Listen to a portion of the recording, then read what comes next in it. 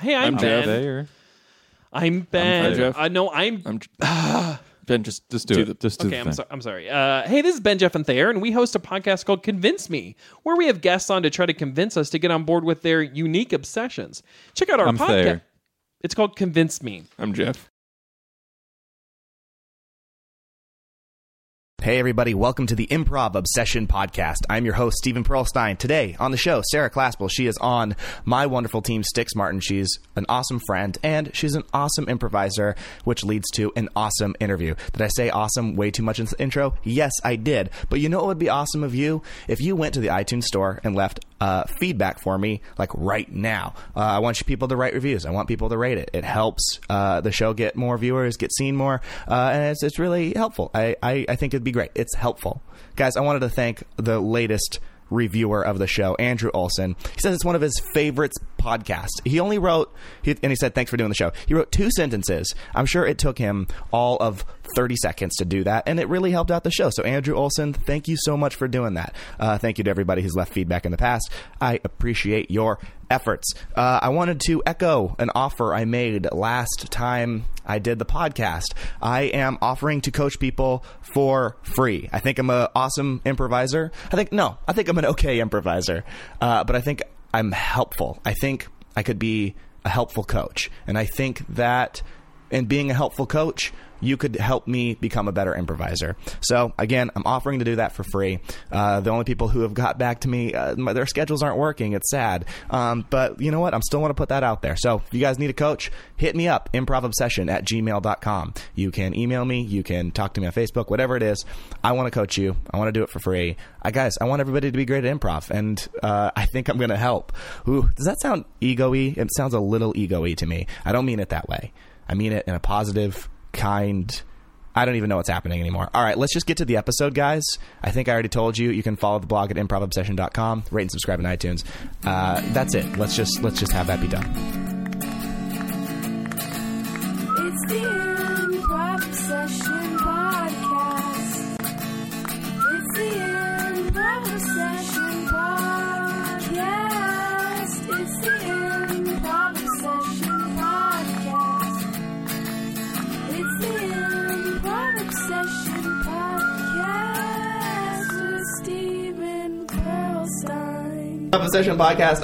I started it and it didn't actually start. Oh. So I have to redo the intro already. Oh my God, this is going poorly. Hey everybody, welcome to the Improv Obsession Podcast. I'm your host, Stephen Pearlstein. Today, special guest, Sarah Claspell.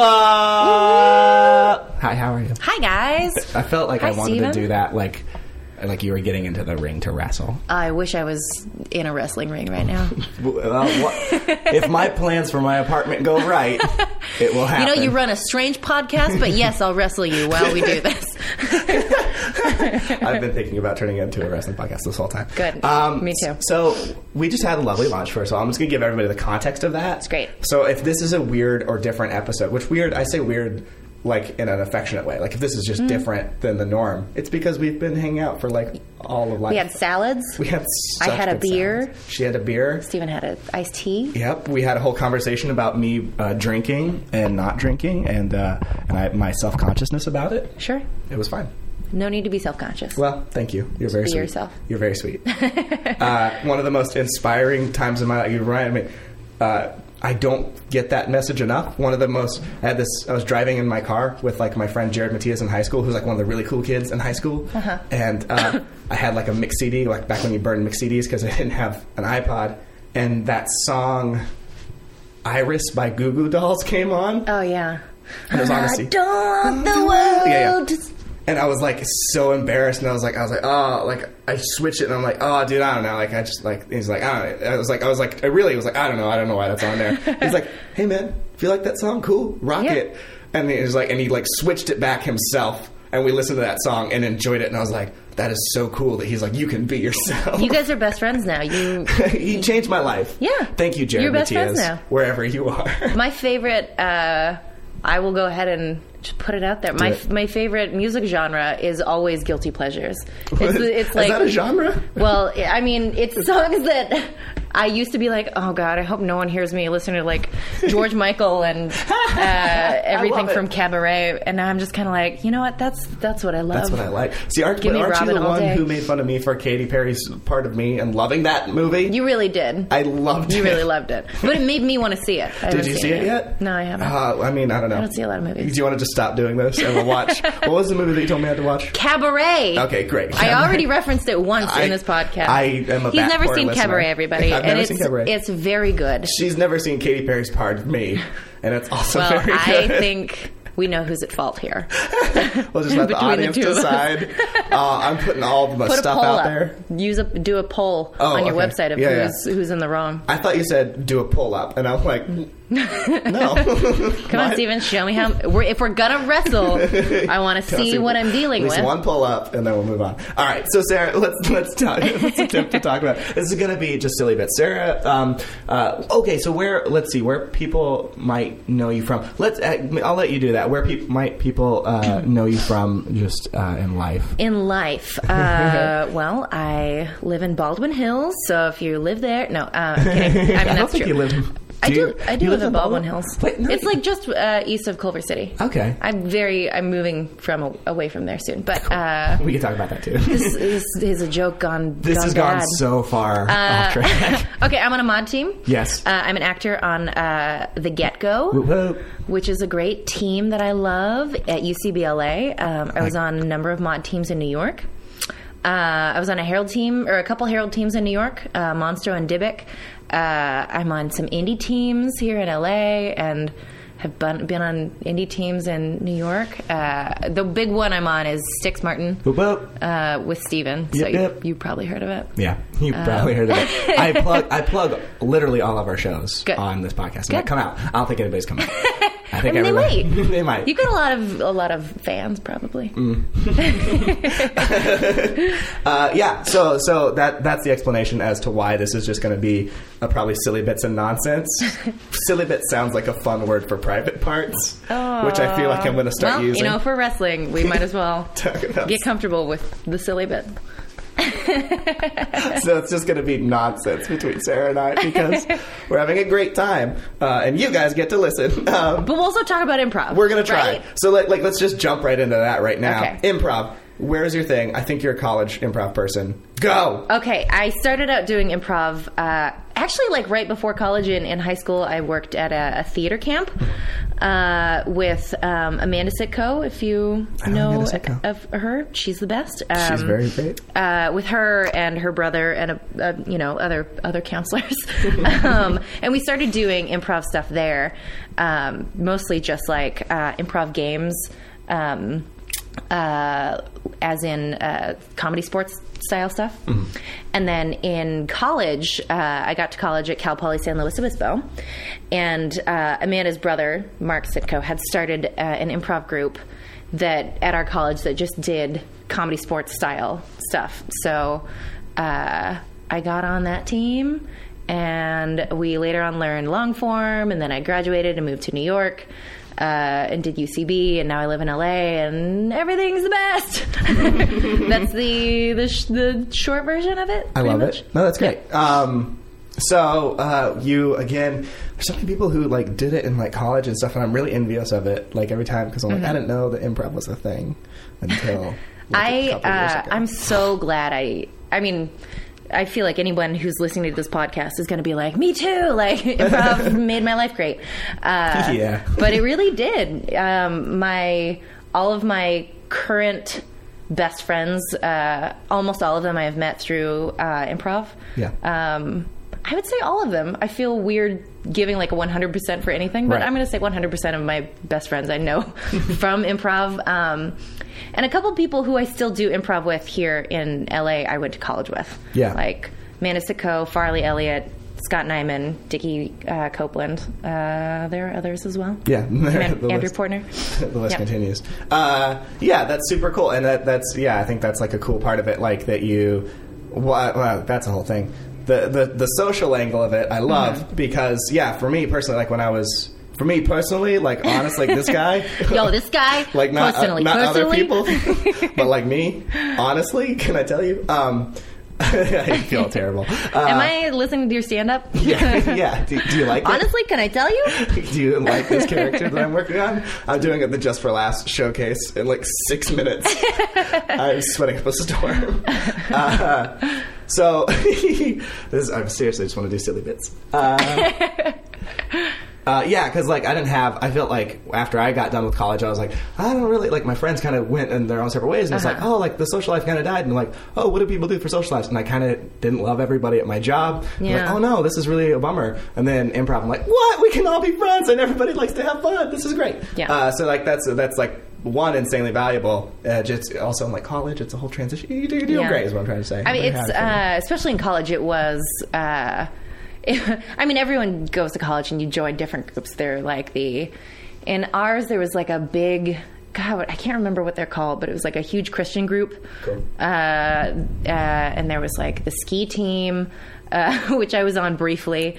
And then was just like, you guys are frat kids without a frat, basically. But yeah, it was just like another way to find and be accepted. But improv is perfect for that because it's like, okay, built into the structure of what we do is acceptance and kind of exploring things about yourself and about other people and listening and really just like kind of trying to get on the same page, which in college is exactly what you want, where you're feeling insecure and terrible. And yeah, when I moved to New York, that was one of the first things I did. I was like, well, I want to start doing stuff at UCB because UCB was my favorite. The Upright Citizens Brigade was my favorite sketch show. And I just knew that I had to do stuff there. And it was such a nice way to find a community. Yeah. Immediately. Yeah, that's see, I forgot that you kind of came from sort of out here.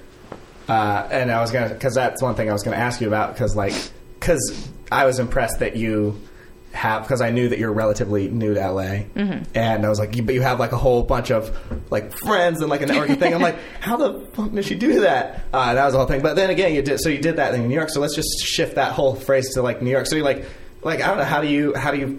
It seems like you're awesome at like getting into a community. Does that sound like weird? I don't. No, that sounds about right. Yeah. I'm a pretty friendly person. How do you do that? What's that all about? Well, when I moved to New York, I almost immediately broke my leg. So like had to push off my plans, but I knew as soon as I could walk, I was like, not intentionally. No. It was a dumb thing. It was like the biggest storm that New York had had in 50 years. Yeah. And my friends and I were like, let's make sleds out of wood paneling and duct tape that we get from a Home Depot, and let's go jump off of or go sledding off of cliffs in Central Park, which is kind of what happened. And then I broke my leg. Did it hurt? Oh, it was terrible. Cool. It was awful. That's a stupid question, but I just really wondered. I was in the hospital for like 3 or 4 days, and I had surgery. I still have metal in there. Oh, cool. Yeah. That's exciting. It doesn't go off during yeah, that's the first question that pops into my head, but I knew. I was like, it's no, the first question that everyone asks. Yeah, but it's kind of... I kind of wish it did, so I could have this cool... Yeah, it's not like a dumb question, but it is sort of like... Yeah, I'll show you a picture of it someday. Cool. I got them somewhere. Of my x-rays. None of the actual metal in my foot. That's gross. Yeah, because I don't know how we'd get to that. Yeah. I don't want to do... I was like, hey, when we go into surgery, would you mind, surgeon, just taking a photo? Anyway, so this has nothing to do with improv. These are silly bits. As soon as I could walk, I was in this big gross boot, and I joined Improv 101. Yeah. With Amanda's brother Mark Sitko, who had also just recently moved to New York, and we were both just like, we know 2 people. We know each other and like one other dude that we went to college with. We're ahead of the curve. But improv 101 was awesome, and our teacher, Ari Voukidis, was great. Super great guy, very funny, very great teacher, really supportive, but also really encouraged us to hang out as much as possible. Yeah. So after class every single day, we would all go out for drinks, which I feel like doesn't happen very often here in LA, or maybe it's harder to because everyone has to drive afterward. But we would always go out for drinks afterward, and I'm still friends with a couple of those 101 kids, but I immediately applied to be an intern, and then I don't know, I like had the bug, man. I went to DCM that year, and none of my friends in 101 were going, so I went and saw like 24 shows by myself. I'd be like, it's midnight, but I've got nothing to do tomorrow. I'm really lonely, and I guess I'll go see shows till like 4:30 in the morning. Oh yeah, the application just went up. We gotta talk to Styx Martin about that. Oh, we do. I got a wedding the weekend after. I don't know if I can go. Oh, well. That's it's a wedding in New York. No, it's fine. Yeah. Wow. I think I would love to. If I get rich, sometime next week. Yes. I think I want to go for a week anyway. Oh, I love. So I feel like I'm going to be there. It's been so long since I've been in New York. It's the best. Yeah. But yeah, then I became an intern, and I was an intern for like almost 2 years, and met all my good pals. Yeah. That's cool. But like, so like I'm curious, and I genuinely am curious. Like, were you like, because like I know you like improv, obviously, but was there a part of you that was like consciously like Friends? Yes. Oh, 100%. Okay. And I also am always the person in like a new class or in like a new thing, kind of pushing myself to be more comfortable and to be the one who's like, hey guys, let's all hang out. Yeah. Let's all go out for beers. Just because I know that everyone wants to feel comfortable and everyone wants to be friends. It's true. Yeah. So I'm pretty good at like pushing that to happen. You did it with Styx, I think, a little bit. I did it with Styx Martin for sure. Yeah. You were one day we canceled. We weren't going to have like a practice, and like somebody was like, we should have beer and pizza, and like you were like, yeah, we should. And like I think like 3 people came, and one of them was you, and it was me. I was like, cool. Like, we're just yeah, we like didn't really know each other. It was fine. We talked about stuff. Yep. It was great. Wow, memories. Do you remember that just like a year ago? Let's do that again. Where were we? Scott's. Oh, it's Scott's. On Yeah, the it was. porch. It was just me, you, and Scott. Yep. I had met Scott. This is Scott Davis. I'd met him in New York because he was out for TCM, I think. Yeah. But he was staying at my apartment because he knew my roommate. And I had met him briefly before, but when I moved to LA, he almost immediately like Facebooked me and was like, hey, I think you're great. I saw you perform. I did like some weird show, some mashup show or something. Yeah. And he was like, hey, you should do you want to be in an improv group with me? And I was like, yes, friends. Hey, please. See, yeah, he did this. He did the same thing to me. And I was like, yes, this sounds like a cool team. I'm in. Yeah. Thank God for Scott Davis. He's really, it's really nice to move to a new city, and because I know a ton of people move to LA from New York, tons and tons. Constantly. But I feel like there's a large-ish contingent of them that kind of don't meet anybody new. Yeah. That come out here and are kind of just like, well, I'll just hang out with my friends that I met in New York. Yeah. And they'll make like 1 or 2 new friends, but they don't really like insert themselves into the scene or whatever. Yeah, there is a little thing. And maybe that's just them discovering that, improv was fun for a while, but is not for them now or whatever it is. That's but, tragic. I mean, for me, I definitely wanted a big goal of mine was to come out here and not just hang out with the people that I knew. Yeah. Not just hang out with my boyfriend and my roommates and just be like, well, I've got it. I've got friends. Yeah. But it's been great. It's LA turned out to be a lot. I mean, this is a stupid thing to say, but I like it a lot more than I thought I would. Yeah. Yeah. Well, so I ended up liking LA despite hating it until improv. And I was like, this is the worst place. Why would anybody be here? And I'm like, oh, this is actually pretty good. And that's sad. But then there's that, but you're talking about like, you're like, yeah, I kind of like, I actively going like, yeah, I just want to like make friends and like try to socialize and get everybody comfortable. Mm-hmm. And I'm the exact opposite in this weird way where I'm like, no, people just want me there to do the improvising, and then like we'll all just like leave each other alone. And like you have this weird thing in your brain that's like people naturally just want to be alone and not hang out outside. It's true. I think my socializing as a kid was very weird. I grew up in some parts of my family were very like, we're just like doing our own thing. And I desperately hate that. Like for a long time in my childhood, I thought everybody really did want to beat me up, which is insane. But I really believe that. I'm pouring my heart out here. It's not. Everything's okay. I feel great Steven's now. crying right now, you guys. Somebody's got to do it. No, but I mean, but that's how. Then that's. I think that like I have to like fight that a lot because I'm like, oh yeah, people totally want to like hang out and have beers and socialize. But I'm like, but then again, I'll like show up to like the clubhouse and like.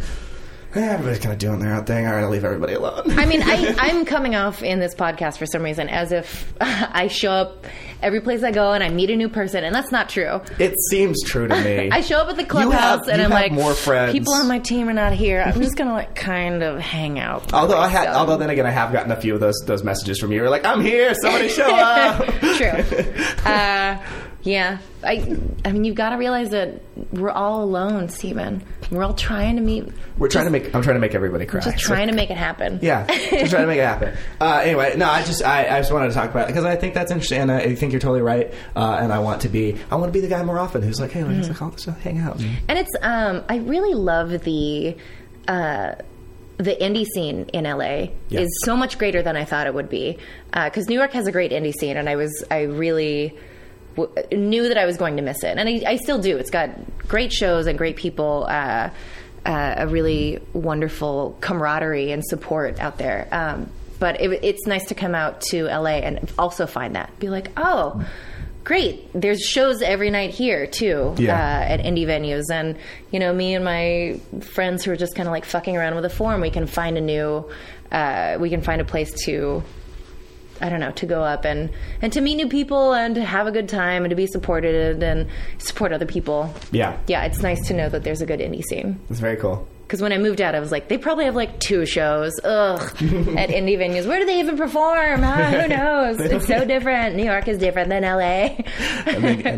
because by the time you came out, we probably had a show every night, every week. Yeah. And now there's like a couple of shows a night every week. Yeah. And then there's UCB, and then there's all the other theaters too.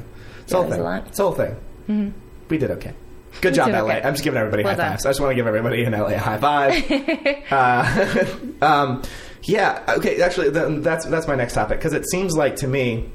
Well, this isn't entirely true, but so this is whatever. It seems like to me like you're on a number of teams. Yeah. Feels like you're on a bunch. And there was a time when I was on a bunch of teams, but all my bunches of teams practice all the time. Do all your teams practice all the time? No. How do you do that? Just tell me how to do it. I don't know. How do you not? Yeah. Well, you got to find people that are either too busy or not super committed, I guess. That's what it is. When I was in New York, there was a time where I had, I would say at the max 3 or 4 teams that were practicing every week. I did like regularly. 7 or 8 at one point. It was awful. It's nuts. And it's expensive. And in New York, you have to pay for spaces, too. People don't just rehearse in living rooms. That's insane. I sound like an old lady. Well, back in New York, you had to pay for the spaces. You could get a sauerkraut sandwich. It was very not that expensive. And I don't know why people just wanted the sauerkraut. But just whatever. A sauerkraut sandwich. It's all we could afford. I love sauerkraut. It was a nickel. But yeah, I feel like it's just stressful. It's stressful to have teams because you also, to be very good at improv most of the time, unless you're just some sort of god, you have to like have a full life where you get out and do things that are not just improv all the time. Yeah. Which I feel like is so good and so important to do. Yeah. To like get out and see a play and hang out with your non-improv friends or, you know, go to a museum and stuff. Yeah. And then write that off, you guys. Just write it off on your taxes. Great.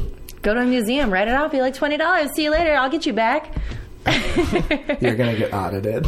And when it happens, I was going to say I could help you, but I can't. Well, we're in this together now. You got to help me out. We're all one. We're Shintos, man. We're Shintos. But yeah, I think the team that I rehearse with regularly is Styx Martin. Yeah. And we're very busy, so we don't even rehearse that often. But ideally, every week. Yeah. Once a week. Yeah, the other ones are kind of just like mostly we perform. Yeah. Every now and then we'll have a rehearsal. I also coach a lot. Yeah. I coach a good amount. Let's okay, I want to skip back a little bit instead of coaching. Let's talk about learning improv. Let's talk about learning improv. Yeah, like what I feel like some people maybe this is hard to assess. I feel like people, when they get into improv, they usually get into improv for a reason, and it's because they think they're funny in one way or another. And then they usually will like shine in like one area, and then also suck super bad in like everything else. And I wonder, like, did you? Because if I thinking about like you as an improviser. Like, I feel like your thing that maybe that you started out being good at is probably very different than what I started out being good at. So, like, I wonder, did you have like when you came into it, you're like, oh, I'm good at blank and like blah blah blah blah. I feel like because I'm not usually a super, and I can be, but I'm not the type of person that you think of doing improv and you're like, oh, she's a real zany one, or she's super heady. Yeah. But I feel like I think what I like about improv, and the what I like doing with improv is I feel like I'm pretty good at grounding things, and I'm good at figuring out like that's the game. Yeah. Like, okay, that's probably the game. Let's explore that a little bit more. Yeah. So I feel like I'm a pretty decent utility player. I'm not. And I'm okay with that. I'm okay with like when people walk away from I love when I do something that's great and hilarious, and that makes everybody laugh. But I'm also okay with, and it doesn't feel as great, but I'm okay with being like, I helped set up this game that was really killer. See, See, I think, I do think of you very much as like this weird utility player that probably doesn't get enough. Like respect, just like, and I don't think that's true. I don't think anybody's out there like Sarah's not that great. Probably like, no, Sarah's pretty good. I mean, there could be. Who knows? That's fine. You're entitled to. You're entitled to your opinion. You're an asshole. I will stand by that. Anybody who doesn't like you is an asshole. Well, you're probably fine. So, look how sweet she is. You're an asshole for not liking her. I'm the best, you guys. But yeah, like even like when I play with you, like I feel like for a while I was like, it's not that I didn't notice that you were doing good, but I was like, oh, I see. Cool. That was cool. That was a cool thing that you did. I do, like, I'll, lob you the volleyball to spike down or very whatever. Very nice. But then again, like, also, you do all of, like, you do goofy big stuff, or you'll do, like, really funny lines, or you'll play, like, really funny straight. You do all of that. Thanks, man. You're very good. You're very good. I love it. I'm trying to say you're best. Will you... Listen, Can we Freaky Friday? I'm the best, yes. I want to do that. I think, and that's the other thing, too. Well, I don't know. I just now thinking about utility players, and I feel like everybody wants to consider themselves a utility player, and I don't know that everybody is. I like to think of myself as a utility player. I don't think that's entirely true. I don't know what I am, but I think everybody thinks of themselves that way. You're a good utility player for sure. I don't know. Yeah. I think everybody wants to think of it that way, and you're just probably just being nice. That's totally fine. We'll figure it out. I think, but that is one of those things that like. That I personally like playing with you is because like it's those little simple moves that like it's like, all right, I'm gonna keep everything on track, and it's it's like, cool, we're gonna do this thing, like, or like rein things back in. And sometimes it can feel like, oh, I'm the downer, so it's a big thing to like try and fight against that, you're such a downer. To be the one person who's like, whoa, okay, let's calm down, everybody, we were talking about this, remember the game thing. Well, and like on Sticks Martin particularly, I think we're all very funny and excitable and aggressive, and like especially if there's any scene where it's a group game, we'll all destroy the scene. Like we will manically go after funny things, and there will be like times when you'll like just say something to like call attention, to be like, don't forget about this thing. and then we'll all like tear it apart a little bit, and you're like, all right, good job. Don't forget the story keeper, or like whatever it is. We're like, okay, great, it's like a horde of bees or something. And I'll be like, you guys don't forget about the hive, and you're like, oh yeah, and then come back over to the hive. It's insanity, and I love it. So but I can be a bee too. I'm a bee. You're totally a bee. That's why I've said that. You're the bee in apartment 23. I hate myself for that. And so cool. So like I feel like maybe just the you probably came in doing like a lot of naturalistic stuff, and like I mean, I also came up through short form. Oh yeah, that's true. It's whole short form thing. So you probably came up being like really weird. I really liked the acting stuff. Like when I first auditioned for the improv group, and I did not get on. But Scott Nyman auditioned at the same time, and he got on. Yeah. And we I was friends with Amanda, so I like hung out at all their parties, and at their very first party after like that audition cycle, I didn't get on, but I was like, I'm cool with these guys. I'm going to go to their party. Yeah. And Scott and I were the only freshmen at the party, and this guy Ricky Khalil, who is on God, what is it called? USS Rock and Roll. iOS. At iOS. He was on the team as well, and he's like, hey, you two are freshmen. Be friends. And then they all left us in the backyard together. So, like, that was how my and Scott's That's great. friendship began, and it is... you guys are freshmen.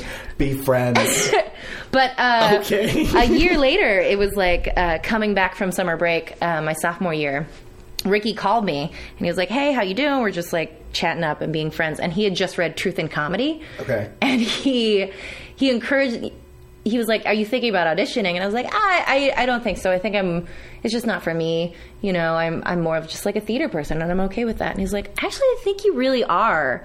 This could be for you. Yeah. You should just go for it again. And like gave me all these tips he read from Truth in Comedy. Yeah. And then I auditioned and got in. But yeah, I feel like when I started, I was like, I like fun, and I enjoy the community, and I like having like fun bits with friends, but I don't think I'm like a comedian. Oh. I don't think I'm a funny person, which it's not true. Is untrue. Yeah. So I think my where I approach comedy from is mostly it's from this like strong theater background. Yeah. That also can be funny, I guess. Yeah. You know? So you don't, that's interesting. Yeah. Cause you don't, strike me as a theatery person, which that doesn't, I don't think that sounds mean, but also don't take it mean. I won't. Okay, cool. You don't strike me as like a theatery person. Cause like, I don't know, but I can see that there is that like thing. I don't know. You're so great. It's just like a very real grounded place. Yeah, I feel like is where most of my improv comes from. And it's lovely. Oh, you guys, let's talk about real and grounded stuff then. Because so like I'm just trying to think back at doing like Styx Martin rehearsal and like watching you get notes, which sounds like you got a bunch of notes. Everybody got notes. We're very. I mean, I love notes. I eat notes. Jessica Allen Easton was our coach for a good while, and I don't know, when are we going to get her back? I mean, she's teaching classes now. Oh, so I'm like, then probably now. Yeah, she had a baby, which is why we stopped. Yeah, well, whatever. I don't want to. She had to recover. Yeah. Yeah. Cute baby, man. So cute. Very cute baby. Patriots fan already, so of course. It's a good baby. Yeah. It's a good baby. Good baby. It's a good baby. Patriots fan, soon to be a Sox fan. So no, I was trying to think of like what that thing is that you're working on, but like let's talk about. I guess let's just talk about grounded approaches to scenes, because that is something that you do good, and you kind of you'll come in even sometimes with goofy premises, but grounded approaches.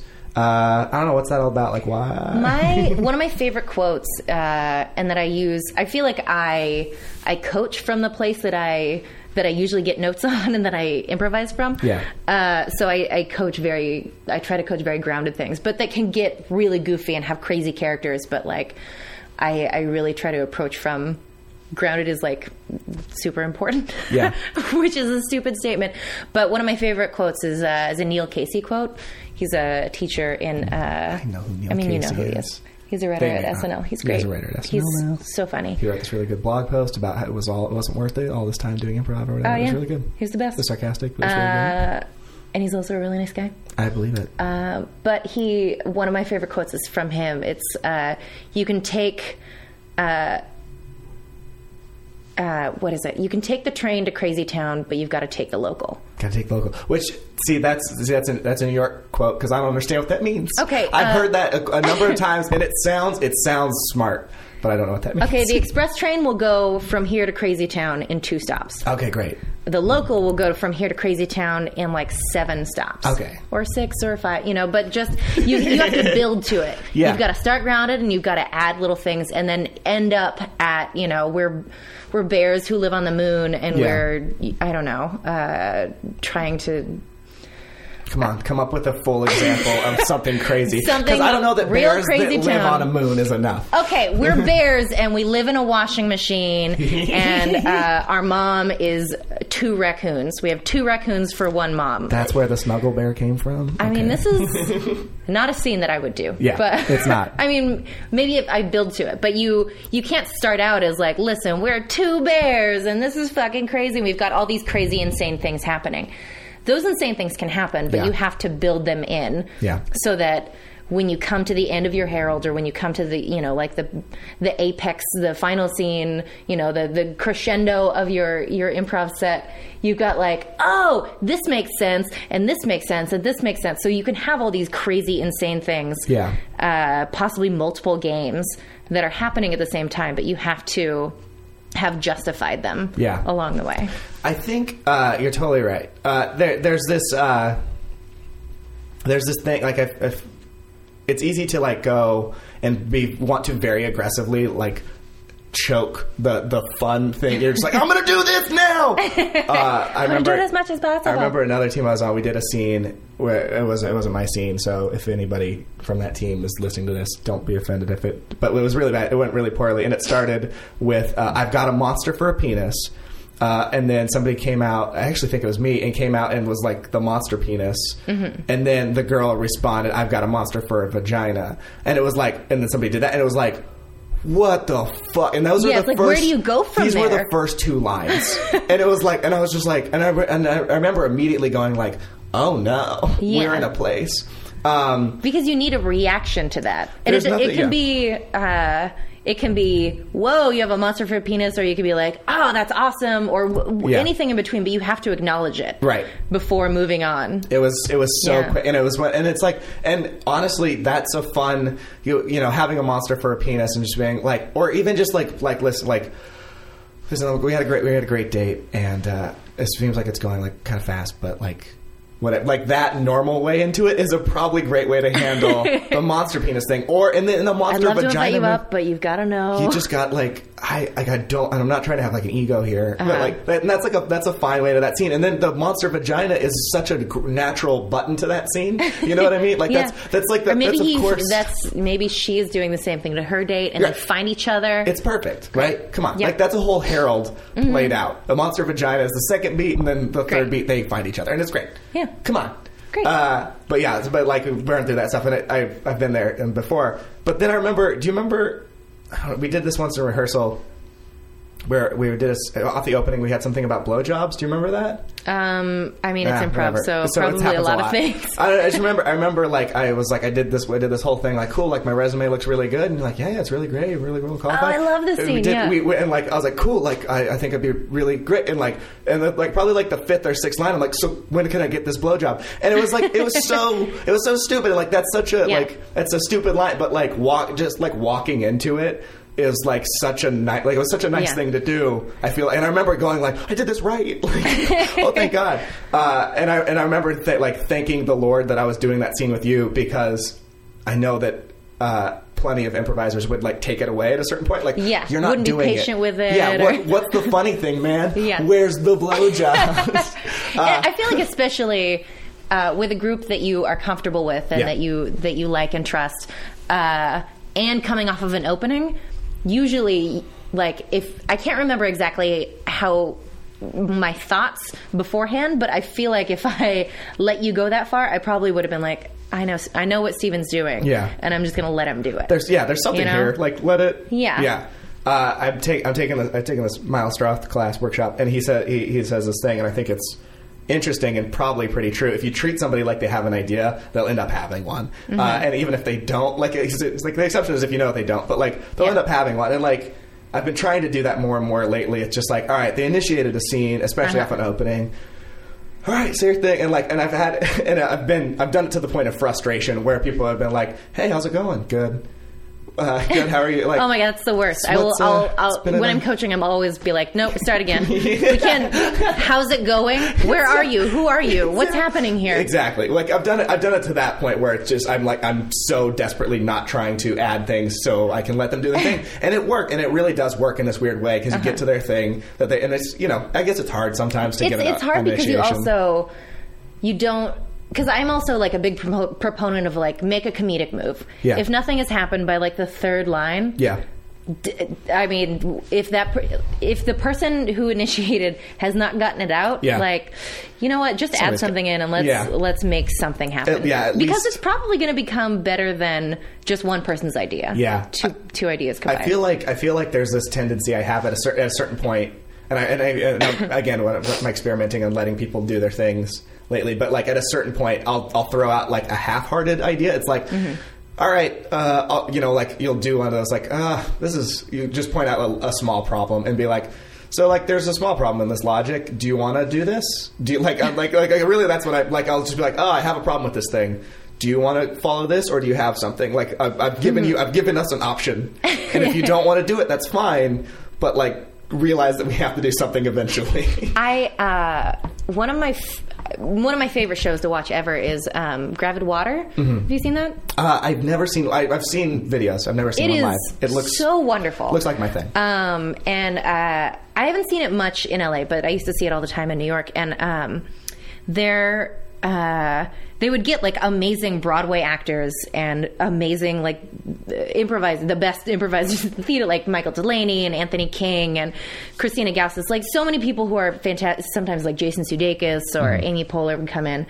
And I saw two scenes. I can't remember who did the first, but it was with Gravid Water, if you don't know what it is. There's an actor who has there's like a 2-person scene from a play, from any play or whatever, and it's just a few pages, and they know all of their lines, they know all of their characters' lines, and the other person on stage is an improviser who doesn't know what the play is, doesn't know what's going on. They walk in and it's just like an improv scene. They walk in and they have no idea what's going to happen. And the actor says all of their lines and has to kind of justify. It's really it's a wonderful exercise for everybody, because the actors, have to find interesting ways of, saying, I want to kill you in a loving way, or, doing things that the play would not call for, but in this scene does. And it might have been Amy Poehler, but it might have been somebody else. But it was someone who, an improviser who I think had not been doing Gravid Water very often, and they were kind of trying to keep pace with the actor and be like, okay, what is this scene about? Like, let's figure. So it went okay, and it was a very funny scene, but the improviser was kind of just like filling in the blanks a little bit and just doing a good job. But the next scene was Jason Sudeikis and somebody else.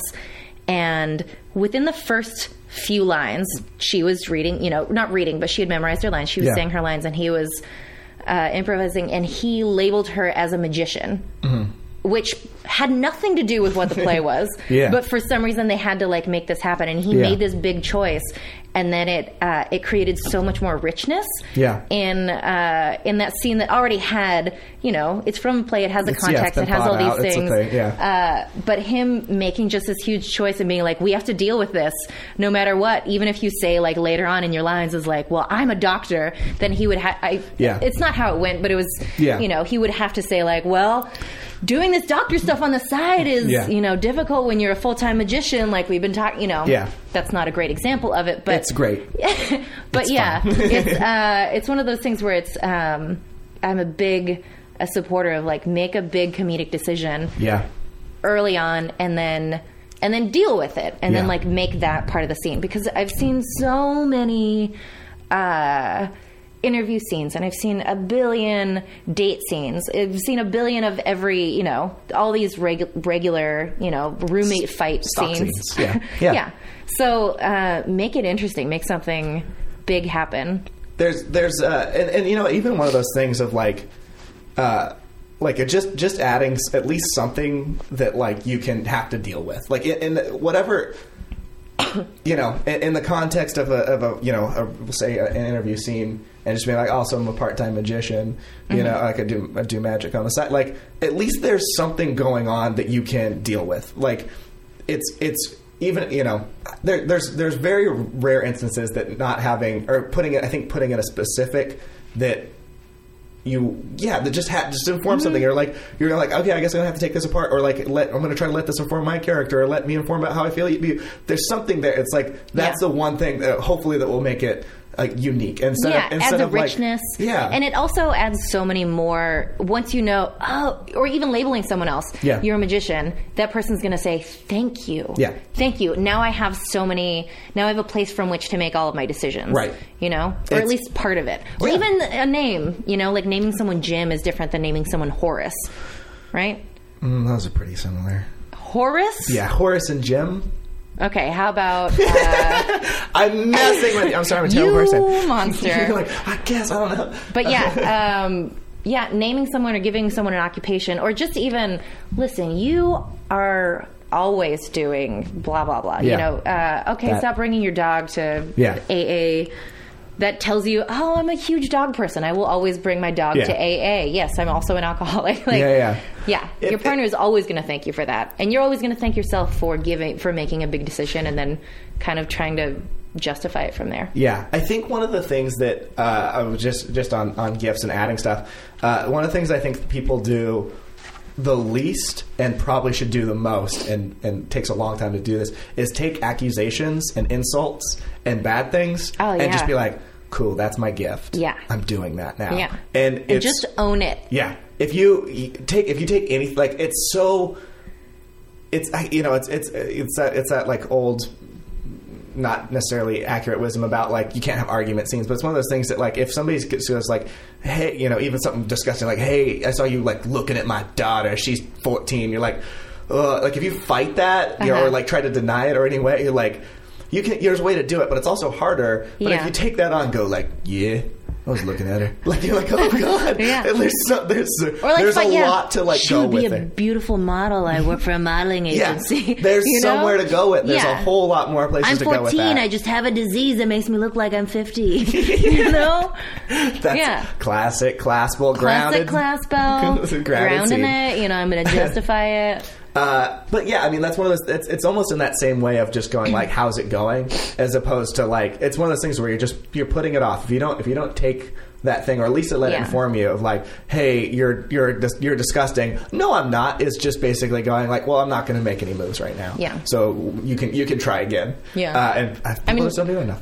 Not that I would encourage people to, because it's so frustrating to be coaching and see scenes that are just fighting. Yeah. That are just like, oh, babe, you always fucking do this. Yeah. Oh, yeah, blah, blah. It's so frustrating because it's like, you guys can argue forever, but you're getting nowhere. You're treading water. You can't do anything. It's tough. Yeah. So I'm all about giving someone gifts, but do it in a way that's...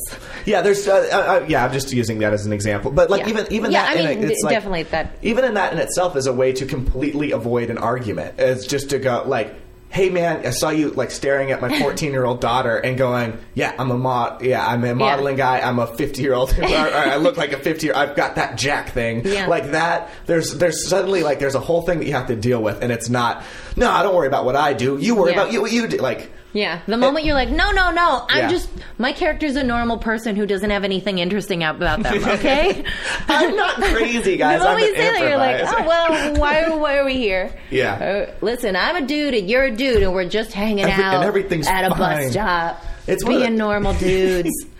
I think it's that thing of just, like, people, like, it's easier. It's like, you know what's happening, and that's easy to go, like, I know how to fight. I know how to argue with people and fight for my right way. And it's harder to go, like, all right, what is a dude who looks like he's 50? What's going on in his world? It's I don't know. Poor 14-year-old. I love this example, by the way. This is the best thing ever.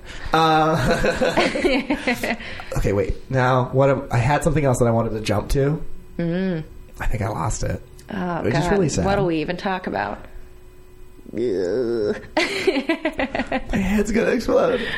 All right, then I guess we could talk about either mod stuff or coaching or stick stuff or personal growth. What do you want to talk about? Oh, geez. I gave you 4 things. That's actually probably too many decisions by one. I mean, it's a lot. Is there anything that you really... Yeah, I don't know. No, I don't know. Because I think I had something that I was really interested in jumping to, and then I lost it. So I'm just going to see those things I think are fertile ground. I've been coaching a lot, and I really like that. Let's talk about and I coaching. think that has made it helps me be a better improviser. Yeah, I've been wanting to get into coaching. I've been putting that idea out there.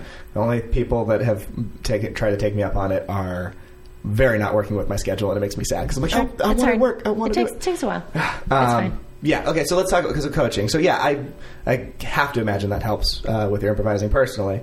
But yeah. And so you already said it before that you're trying to come at it from your thing of like grounded and stuff. But like, what else?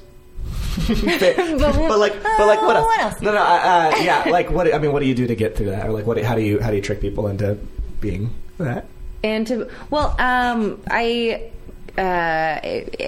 Poehler has this. I've got just like a couple quotes that always stick in my head. But Amy Poehler's got one that's something about living life on stage. Yeah. And that's what it should be. It should be, listen, if you're a monster and his snake girlfriend, be as if you were like a man and woman girlfriend, but layer on that monster and snake stuff over it. Yeah. Because that makes it so. One of my favorite exercises is a layering exercise, where I will start it. I will tell two people. There's different versions of it, but it's like, okay, two people are in a scene, and I'll have them do it, and I'll say, okay, just be as real and as honest as possible. Don't try and improvise. You're not you're just being this. Yeah. So you're a father and you're a son, and son is coming out as gay to his dad. So I'll just have them do that scene, not play for laughs, not play for jokes or anything, and then I will have them do it as the son is coming out as a shark to his dad, and I want them to hit the same beats. If one of them cries at some point during the first one, I want that to happen during the second one. But I want all these things, because you can see so many scenes where it's like, listen, Dad, I'm a shark. It's crazy. You jump to this crazy place without keeping the reality of it, keeping the emotions and the reactions. It's all. Grounded is such a very small part of improv, but it builds.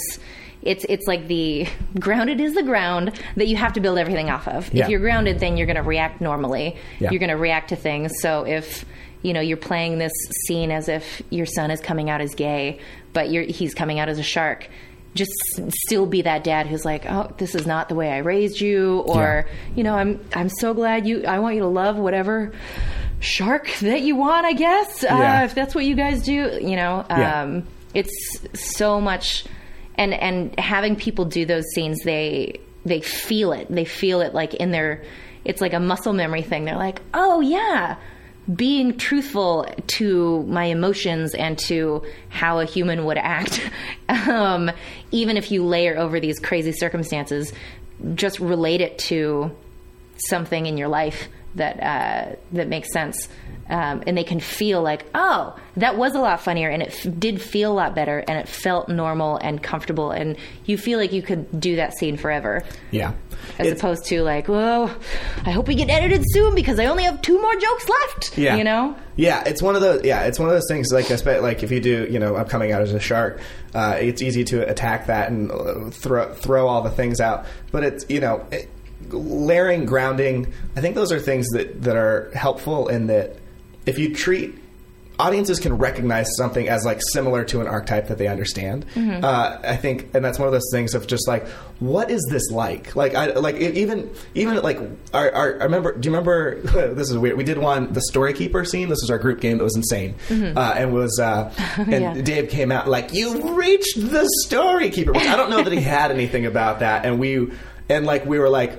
And I just remember going, like, he said that as if we had completed something. And I was like, cool, I'm going to take this as a victory. But whatever it is, I'm like, and I was like, yeah, guys, we did it. And like, I was like, and I really, like, in my head, I'm like, cool, I'm treating it as a victory. And I really had a high five that had been like, cool. So even if that wasn't necessarily the strongest choice, I think people will at least go, okay, so whatever it is, they're excited that they have done it. They're excited they have achieved it. Now whatever happens next, I understand that this will either clash or inform their excitement. Yeah. They can be more excited. They can be less excited. Their hopes can be dashed or whatever. Mm-hmm. But if we're just like, okay, well, Story Keeper, we want to know the tale of, you're like, wait, okay, what is this like? Like, what is the tale of where do you show up to places?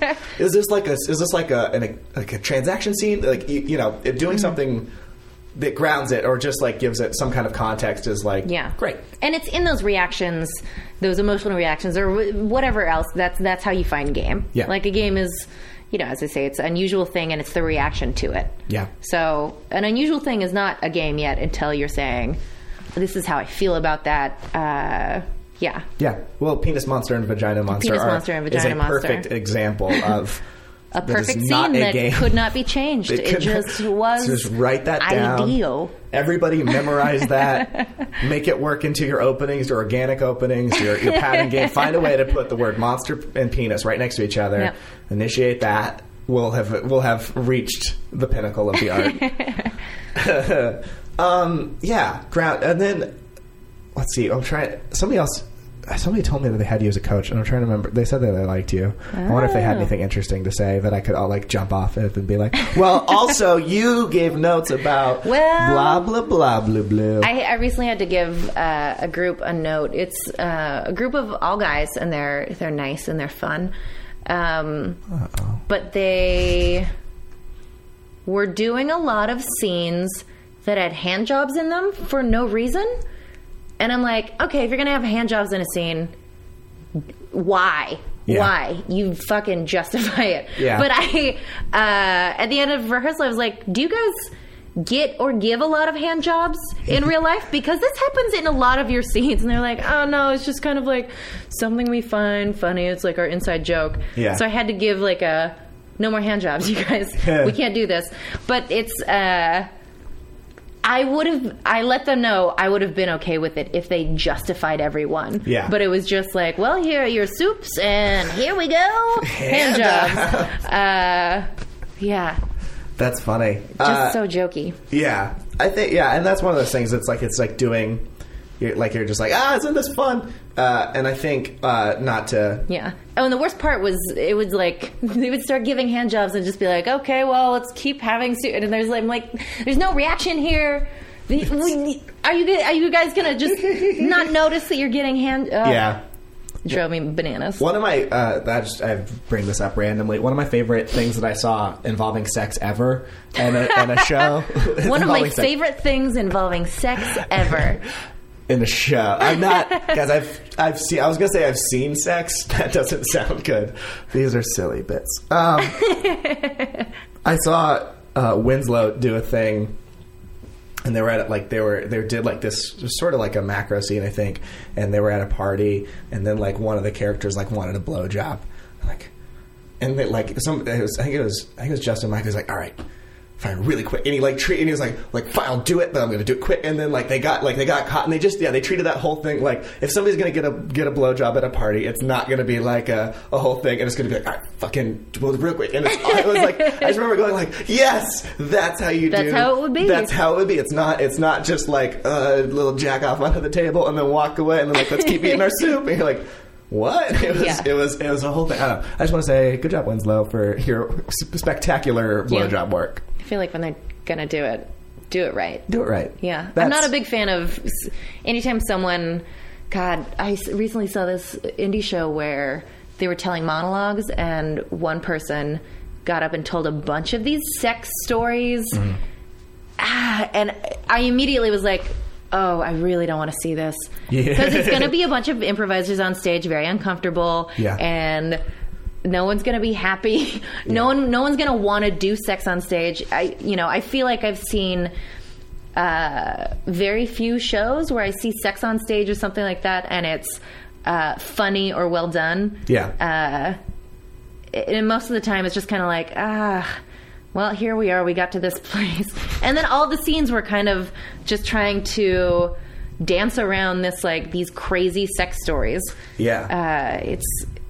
It can be done, but I just feel like it's such a cheap, easy thing that, God, that like a finance guy would think is hilarious. Yeah. You know, like the finance guys that come to your shows that are someone's friend and they're in the audience and they're like, okay, suggestion, kitty porn, or I don't know, scrotum. It's like, do you really want to see a show about that? Fine. No one's going to be happy. It's going to be... Everybody's upset now. It can be done well, but it's just, it's such a cheap thing to go to. Yeah. You know, I'd rather see like, I don't know, dinosaur bankers. Yeah. Let's figure out what that is. I really would love to see that. I can tell. Oh, God, let me be a dinosaur banker. I think that's why, you know, that's Nobody one of wants those to see things. like a threesome. No, thank you. Well, that's one of those things too. Is like I think it goes to like treating it grounded, because I think I've seen plenty of like, and even like if you just treat it like sex and how people deal with sex and wanting to have sex or about to have sex or just having finished sex, like that's all. If you treat that real, there's a lot of plenty of weird stuff in there that can be its own I love thing.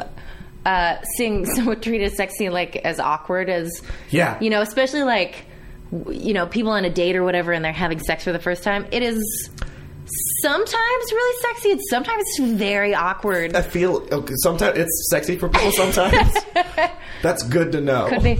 Okay, could be. But definitely like I've heard that. I've heard that it's nice.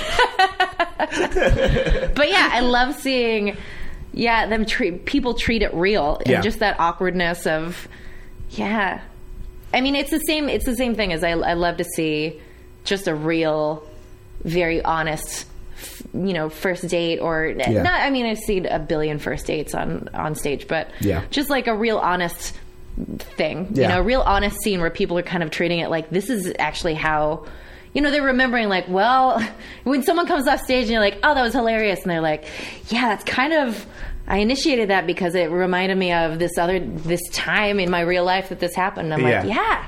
I know. That's great. It's That's good. those. I took a class and was coached a long time ago by Joe Wengert, and he love Joe Wengert. He's the best friend of the show. He's super great. He's the best. He coached a team of me and four other dudes, because I'm that was also when Sarah was a dude. But he did this thing that Ian Roberts did with him.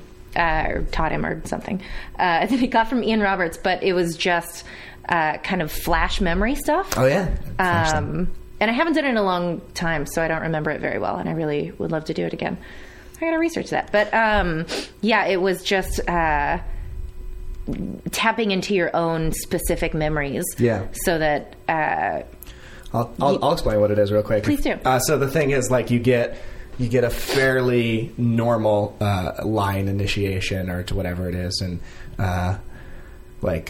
hey, don't forget you got to change the oil in your car today. And you don't respond to that. Instead, you think of what that makes you think of right away, and you just share that. Usually, I think when you do that, you go like, here's what it makes me think of. I went to get my oil changed in Northridge, and I was like, I dropped off my car, and they said it was going to be like 20 minutes, and it was really like 3 hours. Yeah. And then they go, okay, what's the most interesting, funny part about that? Like, why did you remember that?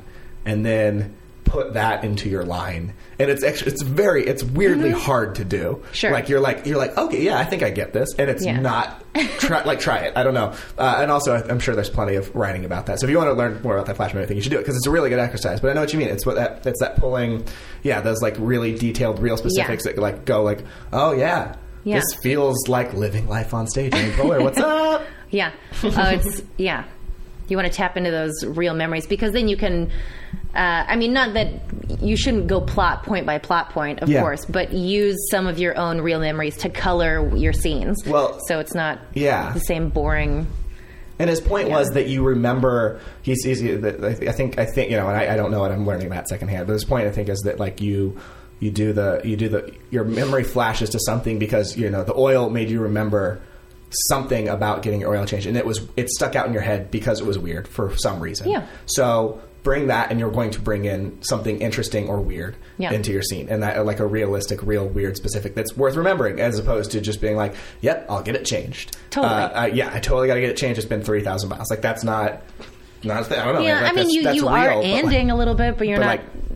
Like, Christina Gaussis is a teacher in New York who's great, and she she said that your style is in your anding. Your style is in your anding.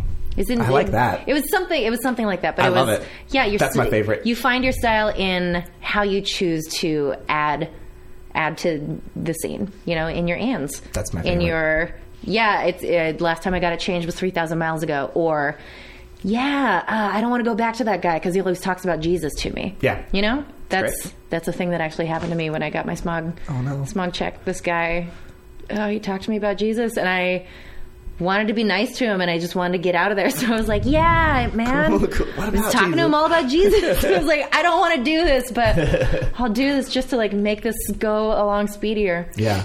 Last time I got my oil changed, I was hard for me to turn down the new windshield wipers. Or when I did it in Northridge, it was hard for me to turn down the new windshield wipers, although it was in Northridge and it never rained there. But I was like, I guess. He's like, yeah, you probably need them because it rains. I'm like, yeah, all right. He was really persistent, and I didn't know how to turn them down, but I didn't want to pay for it, and I did. I bought them. I didn't want them. It's so sad. Yeah, it's hard. Life's hard, guys. That's what I'm trying to say. All right, Sarah. Well, you know what? I think we pretty much reached the end of our hour. Is there anything else that you want to talk about in the overtime? You don't have to. I want to give you the opportunity to cover Honestly, something that if I didn't cover it. I've talked about everything that is in my brain about improv. So. These are all the thoughts I have on improv. No, I can talk about this for I will go to sleep 100 now. hours. Oh, cool. Do you want to do a special 100-hour episode?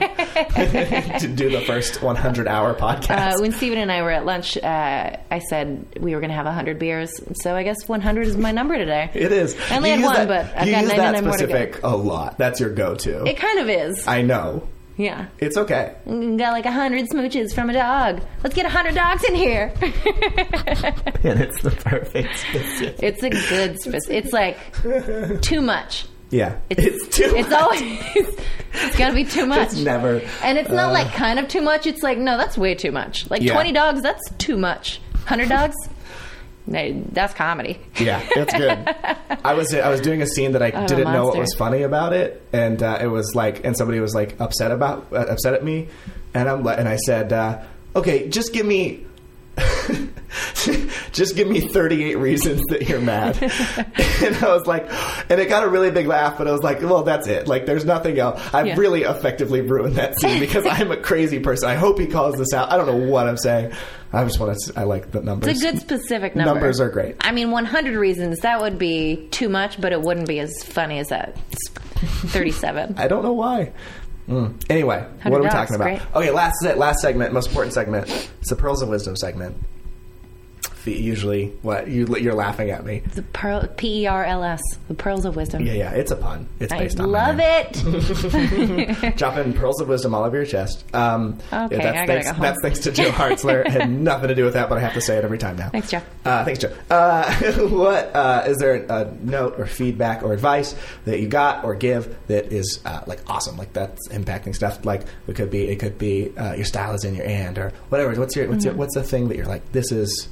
I wish more people heard this. I think, well, okay, one of my favorite, I've dropped a number of quotes and a number of pearls of wisdom, but one thing that I really, really like to tell people, especially when they're, I don't know, like around 301-ish, and they're having, I don't know, kind of just, confidence troubles or trouble like being weird characters or things like that, being things other than themselves, is one of my favorite parts of Truth in Comedy is where Del Close has there's that line about treat your scene partners as if they're geniuses, they're scholars, they're poets, but you should also treat yourself that way, so that when you walk on stage, have that confidence in, I am a genius, I'm a poet, I am a scholar. Everything that I'm saying is perfect and is correct and is right.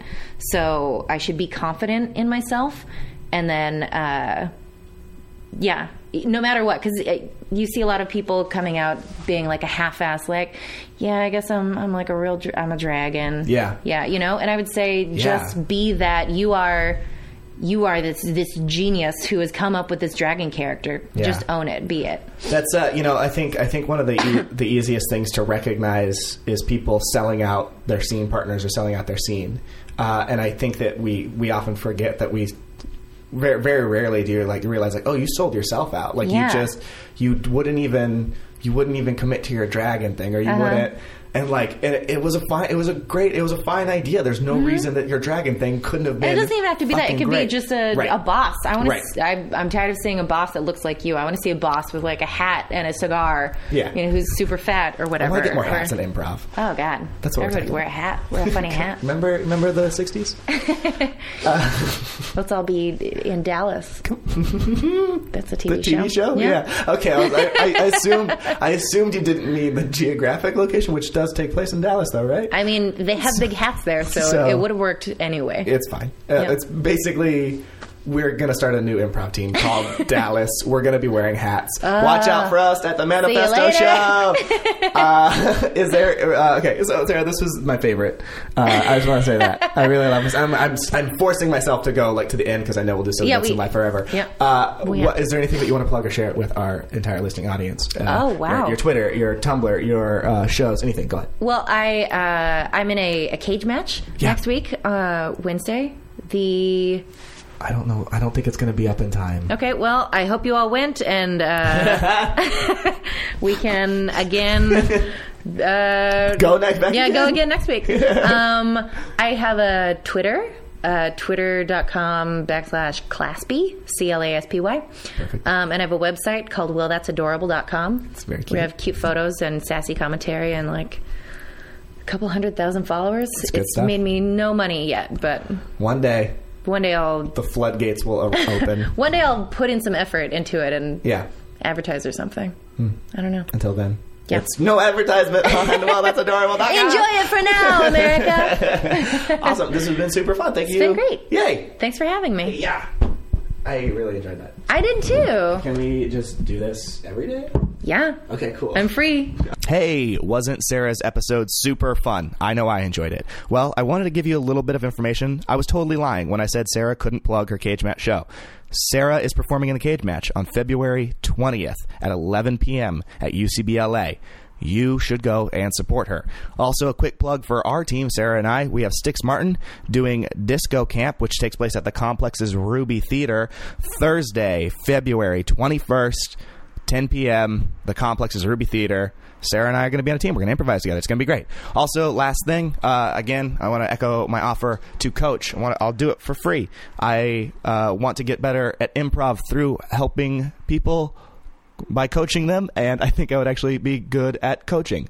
I'm a pretty good improviser, so you know what? Just don't even think about it. This ending tag has gone on far too long, and also I know you guys don't listen to it, so let's just say it as we always do. Golden Age of Improv. Happy improvising. Be excellent to each other. All right, we'll see you next week. Hi, Sex and the City fans. Megan McKeever here. Check out my podcast, Cosmos and the City, where I'll be watching through the entire series of Sex and the City with a slew of fabulous guests. Each week, we'll be talking through everything from who wore what and why to the hottie of the week. So grab a drink and join me on my journey. Thanks, and be sure to subscribe to Cosmos and the City in iTunes or your favorite podcasting app.